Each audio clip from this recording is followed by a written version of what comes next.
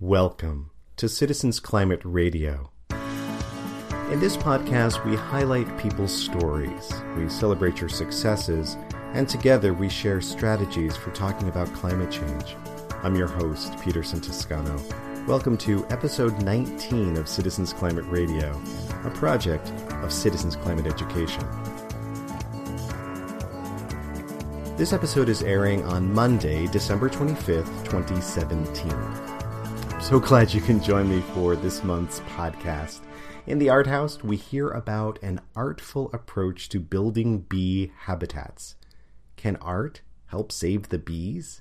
We speak with artist Emily Putoff. She tells us about an exciting project that builds bee populations in New York State. But first, I share with you a conversation I had with someone I met in Ottawa, Canada. I recently attended the annual conference of Citizens Climate Lobby Canada. Passionate and engaged climate activists from all over the country gathered to learn how to be more effective in their work. They also met with members of Parliament to discuss carbon pricing. In the midst of the technical conversations and strategic planning, I also got to hear people speak from the heart. When it comes to climate action, most people find they need to be fully engaged, intellectually and emotionally. This is what stands out for me, even weeks after I sat down and chatted with Marlo Firme. Marlo lives in Vancouver, British Columbia. Marlo is about to embark on a new stage in life. Marlo already has a master's degree in molecular biology. He's done cancer research. But in January 2018, Marlo will begin studies to become a high school teacher. He told me he's going to Teachers College in large part because of climate change. He has a long, complicated, and emotionally stormy relationship with global warming. I first learned about it when I was in grade 2. And I learned about global warming and CFCs on the same day. CFCs were widely used as a refrigerant and in aerosol spray bottles. And to hear about these issues, I was really concerned about it. Well, first of all, I thought, okay, I'm just a kid. I was rationalizing in my mind. I can't do anything about this. I'm a kid. I'm just too young to do anything. And it seemed like a problem that was so far and away that I don't need to concern myself with it.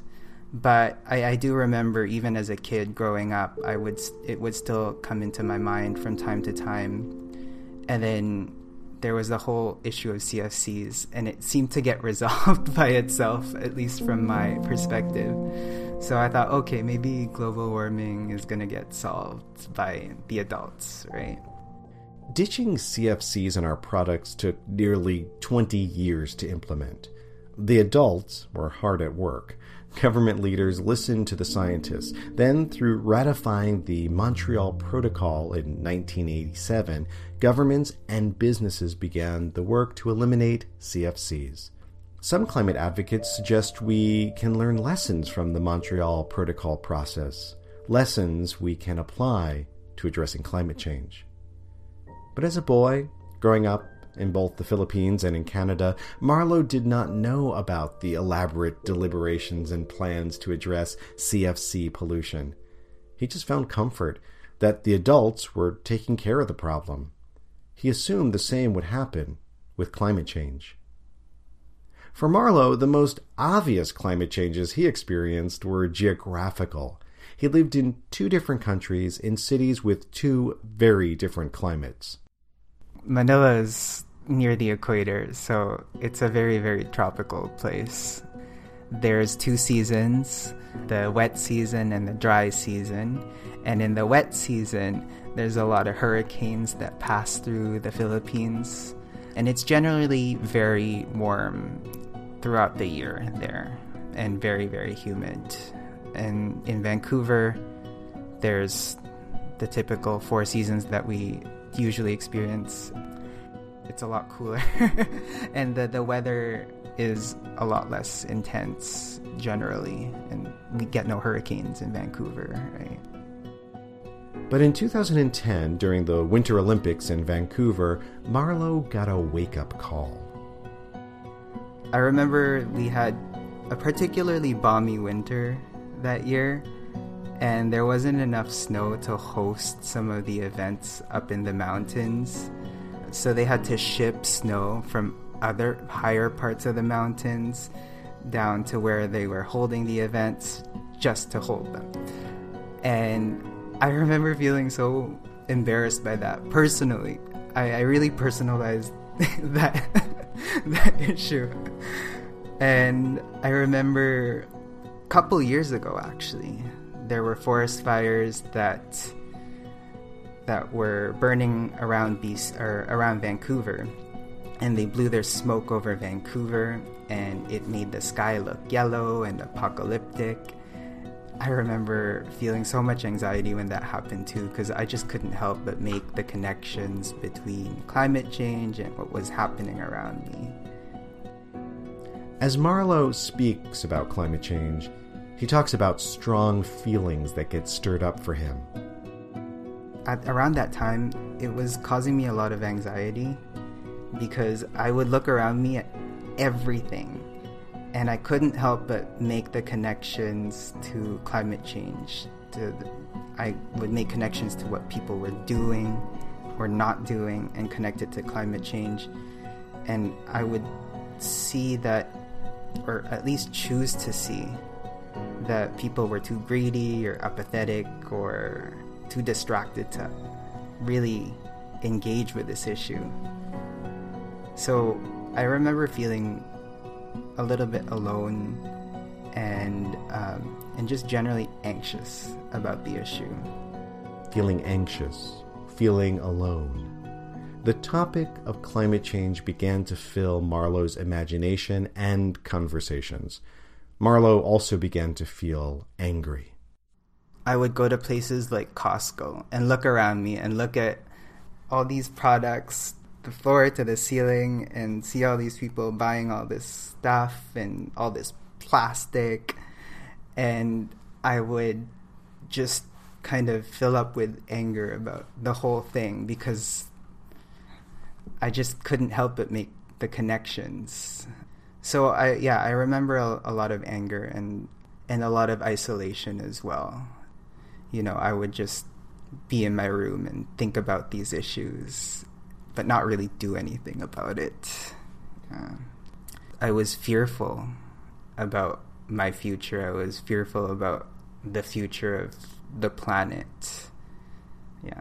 And I could see that manifesting itself as anger or even trying to place the blame on other people.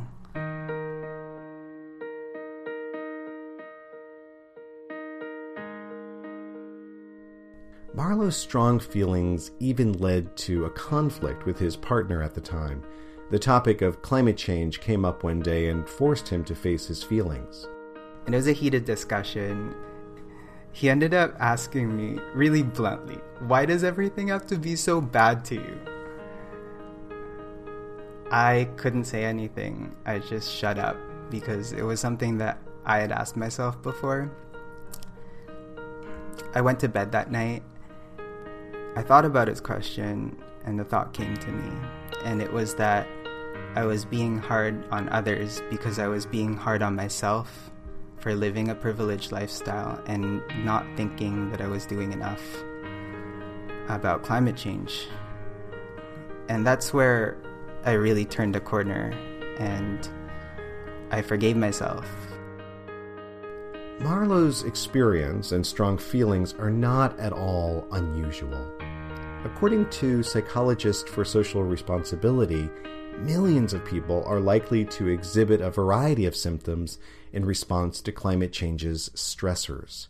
These include anxiety, post-traumatic stress, depression, interpersonal conflict and societal conflict, family stress, persistent grief, child behavioral and developmental problems and academic decline, eco-anxiety, hopelessness, and an avoidance from the awareness of climate change. Young people in particular may experience stress when they hear about climate change. This is especially true when exposed to extreme weather risks. What makes it hardest is when people feel helpless and powerless to do anything. For this reason, experts suggest that working on specific pre-disaster plans can reduce some stress for children. When faced with dire, complex situations, action is the antidote to despair. In a recent article for Grist, Christine Kalma writes about the ongoing mental health issues in the New York metropolitan area. This is 5 years after Hurricane Sandy. Justine highlights the mental health risks that come with these bigger storms. After suffering through one of the worst hurricane seasons in history, with hurricanes Harvey, Irma, and Maria all pummeling parts of the U.S. this year, the country's coastal cities and territories are filling up with survivors. Since Maria made landfall in Puerto Rico, officials say the number of suicides on the island has increased, and calls to the health department's emergency hotline for psychiatric crises have doubled. A study conducted by the Kaiser Family Foundation found that nearly 1 in 5 Texas residents affected by Hurricane Harvey say their mental health has deteriorated since the deluge. And these effects are likely to linger, as the experiences of communities that weathered past storms like Hurricane Sandy and Hurricane Katrina suggest. After feeling stress, fear, and anger about climate change, Marlowe experienced some relief when he joined Citizens Climate Lobby. Being part of a group with a specific plan and direction, this gave Marlowe hope. And I thought the approach was just amazing. And I also started to see people in a different light. I could see the good in everybody, really, no matter where on the issue they lied on. Still, Marlowe felt he needed to do more. He wanted to go deeper to understand climate change as a societal issue. I've been thinking about what the root of climate change is, right? And it's sort of like this rabbit hole. Like, you say it's greenhouse gases caused mostly by burning of fossil fuels. And then you ask yourself, why are people burning fossil fuels?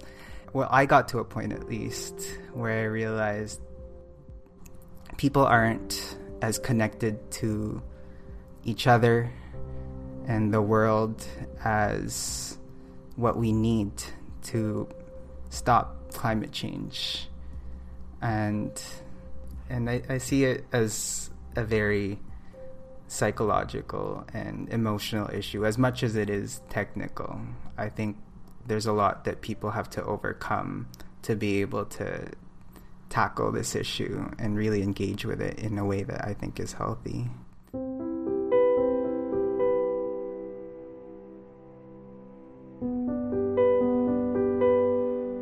I've learned a lot about how climate change is connected to a lot of other issues as well. And that's part of the reason why I want to go back to school to become a teacher, because I want to get into the educational system and teach more compassion and empathy. And I want that to be taught in the educational system alongside things like science and math. I think that's really important, especially in the face of climate change, that we develop those kinds of skills as well. And I also got a lot into meditation around that time, and it helped me a lot to come to terms with the issue and really approach it in a way that I thought was healthy, which wasn't always the case. Walt Whitman wrote, "I do not ask the wounded person how he feels. I myself become the wounded person."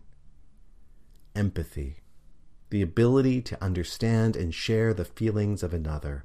When it comes to climate change, citizens in North America and Europe need so much empathy. Many of the worst effects happen to people far from those of us in these developed countries. In North America and Europe, people feel the force of extreme weather events differently. Some people suffer more than others. For some, it is harder to recover from the losses. For example, people in rental properties get displaced and find themselves homeless. There is no easy way to make up for the lost income and lost property. Hearing about the suffering of others and feeling it helps stir up empathy. Leslie Jameson, in a series of essays, The Empathy Exams, writes, "Empathy isn't just something that happens to us, a meteor shower of synapses firing across the brain. It's also a choice we make to pay attention, to extend ourselves. It's made of exertion, that dowdier cousin of impulse. Sometimes we care for another because we know we should, or because it's asked for. But this doesn't make our caring hollow. This confession of effort chafes against the notion that empathy should always rise unbidden, that genuine means the same as unwilled, that intentionality is the enemy of love. But I believe in intention, and I believe in work. I believe in waking up in the middle of the night and packing our bags and leaving our worst selves for our better ones." In this time of climate change, we need political will. We need innovative ideas and solutions. We need resources, courage, and discipline. In addition, we also need empathy, and lots of it. We need to tap into our better selves. And in talking to others, we need to believe in their better selves, even when we disagree about the issues. Back to Marlowe. Now that he has begun to speak directly to lawmakers, Marlowe's outlook has begun to change. He sees the humanity in these elected officials. He's beginning to understand how they can get stuck, and he's also beginning to see that at heart, they really want to do good in the world. And that's really different from how I saw them before. But yeah, I think that kind of thing, it takes effort as well to be able to see people in that way. Yeah. I'm grateful I got to sit down and chat with Marlowe. In a future episode, we will dig in deeper to this topic of climate change and mental health. This is a new field that is just emerging. If you want to learn more, I have a list of links to articles and studies for you. Just go to our blog page where I put up the show notes. To do this, visit citizensclimatelobby.org. Then scroll down, and on the bottom left of that homepage, you're going to see a link to Citizens Climate Radio.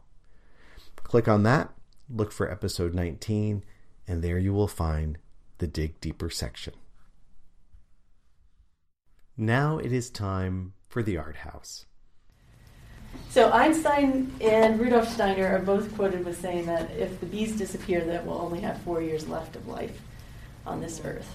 So I feel really inspired to try to tackle this subject with art. I love when art and science meet. At a recent sustainability conference in Cortland, New York, I met Emily Pitoff. She is an artist, a sculptor to be exact. Emily also knows a lot about bees. She gave a presentation about the need to create more bee habitats. She also explained why bees matter. They pollinate about a third of our food. 100 different crops are pollinated by bees, and 85% of plants are affected by bees. So if you think back to your morning breakfast, what would that be like without bees? What would you be eating now? Rocks.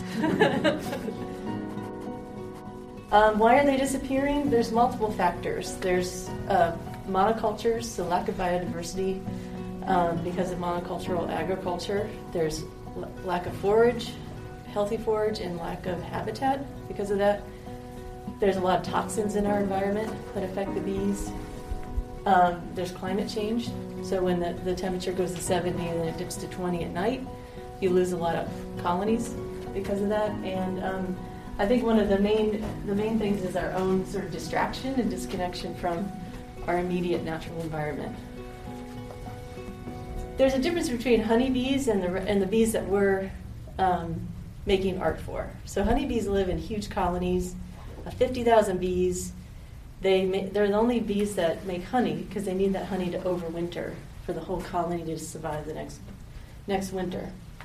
Now, if you're making public art, you're not going to put honeybee hives in the public, right? So 50,000 bees that somebody can go against the hive and tap on, get murdered by angry bees. You're not going to do that. So we decided to focus on solitary bees.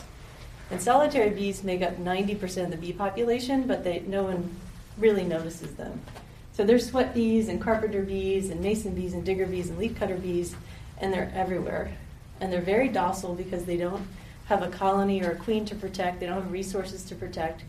They're really amazing pollinators, better than honeybees, because they have more hair and they're not as efficient as honeybees. Honeybees take all that pollen, they pack it on their legs, and they zip right back to the hive. They give everything back to the hive. Solitary bees, they exist for one season, and they just want to have sex and eat some food and roll around in flowers and go from flower to flower. So they're amazing pollinators, and they're hyper-local. They only go about 250 yards from their habitat, whereas honeybees will go 3 miles. Emily and a student at New Paltz University were awarded a grant to work on a particular project. Our goal was to research and build bee habitat prototypes to encourage resilient pollinator communities. We researched local pollinators, habitat requirements, pollinator plants, sustainable materials, and the impact of bees and bee awareness.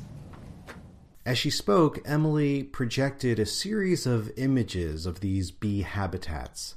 Some of them look like giant ice cream cones with straws packed inside. Others look like flowers from out of a Dr. Seuss book with little holes all around them. The long tubes in the habitats each can house a bee, so it's like a bee condo. And this is an example of a solitary bee habitat. So they nest and they lay their eggs in these reed-like structures or in the ground and leave the cocoons there and then die for the winter. And then the cocoons emerge in the spring or summer. The first step was to figure out what type of forms bees liked. They also needed to experiment with different materials, which had mixed results. We harvested some local materials on campus, so that's some clay from our pond, and we realized when we were getting out of the pond there's huge snapping turtles and there, so we won't go back. And then there's this big bamboo plant in the atrium at New Paltz, and we harvested that to make some of the reeds with. And we wanted to make really simply designed and simply made prototypes because we want to eventually teach workshops on how to build your own. So we were trying to design for DIY building. Using 3D printers, they began to make and test prototypes. But then Emily took the project to the next level. In 2016, I co-founded the Hudson Valley Bee Habitat, and it's an artist collective. It's 3 artists, myself, Elena Sneezik, and Jen Wooden. And our mission is really to pollinate engagement with bees through public art and mindful arts programming. So we want to help save the bees through the arts. They took their ideas to Kingston, New York, where a new Green Line is being created around the city. And the Green Line is a rail trail network that goes through the former rail lines that snake through Kingston, and it'll be turned into walking and biking trails throughout the city of Kingston. Eventually it'll lead out to the Ulster County trails and the Empire State Trail that Cuomo's talking about. So it'll run right through there. So we are going to site bee habitats along the Green Line as the bee line. We're not just going to be like show up and, hey, we're the Hudson Valley Bee Habitat, here's your bee habitat for your community, right? Because that never works, and people don't want that. They want some ownership over what goes in their community. And so a big part of our project is public engagement. One part of our programming is we're going to develop an apprenticeship program. So we want to work with local teens, teach them how to design and build these bee habitats. So they become the designers. They become the ones who are creating these things for the public. And we'll just be the lead artists that sort of facilitate that creation. I love this image of these lead artists facilitating a community art project that brings life to the region. The project is ambitious, impressive, and beautiful. It's one of those ideas that gives me hope, seeing people use their creativity, knowledge, and passion to change systems, all while building community. I want you to see these bee habitat prototypes for yourself. The Hudson Valley Bee Habitat site also has lots of information about how you can help promote healthy solitary bee populations. Just visit hvbeehabitat.org. That's H as in Hudson, V as in Valley, and the word bee, B-E-E. So the site is hvbeehabitat.org, or just Google Hudson Valley Bee Habitat. If you have an idea for the Art House, feel free to contact me, radio@citizensclimate.org. That's radio@citizensclimate.org. Well, we've come to the end of this episode 19 of Citizens Climate Radio, and we've come to the end of a year, 2017. Let it go. It was a hard year for climate advocates. There's no question about it. You had to work very hard and work hard at encouraging yourself and each other. And I'm grateful that you spent some of that time with me listening in to Citizens Climate Radio. This show is for you, to encourage you, to help educate you, to train you in being better at what you do. It's been a really great year. I'm really excited looking at the highlights of the last year, where we covered all sorts of topics: climate justice, pets. We spoke about apocalypse and fear tactics. We discussed the roles that we could potentially play: advocate, rebel, helper, organizer. We even looked at race driving and how a race driver is able to contribute to the climate movement. We visited several countries, including the Marshall Islands, Nepal, Panama, and Iceland. And we learned a lot about art, including Aaron Thier's amazing novel, Mr. Eternity. We had music by Ashley Mazanik, and we even heard some climate comedy. If you haven't caught up to our episodes, we now have 19 episodes of Citizens Climate Radio. They're there for you to enjoy and to share with your friends. The show is written and produced by me, Peter Santoscano. Other technical support from Ricky Bradley. Social media assistance from Ashley Hunt Monterano, Flannery Winchester, and Steve Volk. Moral support from Madeline Para. All the music we use on the show is licensed unless otherwise specified. Special music for the Art House includes the one suite from the 1920s collection on archive.org. I really want to thank you again for listening, and be sure to share Citizens Climate Radio with your friends. We're always looking for new listeners. Just look for Citizens Climate Lobby wherever you listen to podcasts. This includes iTunes, Podbean, Google Play, lots of places. Thank you so much. Have an excellent 2018, and we'll be back with more Citizens Climate Radio next month.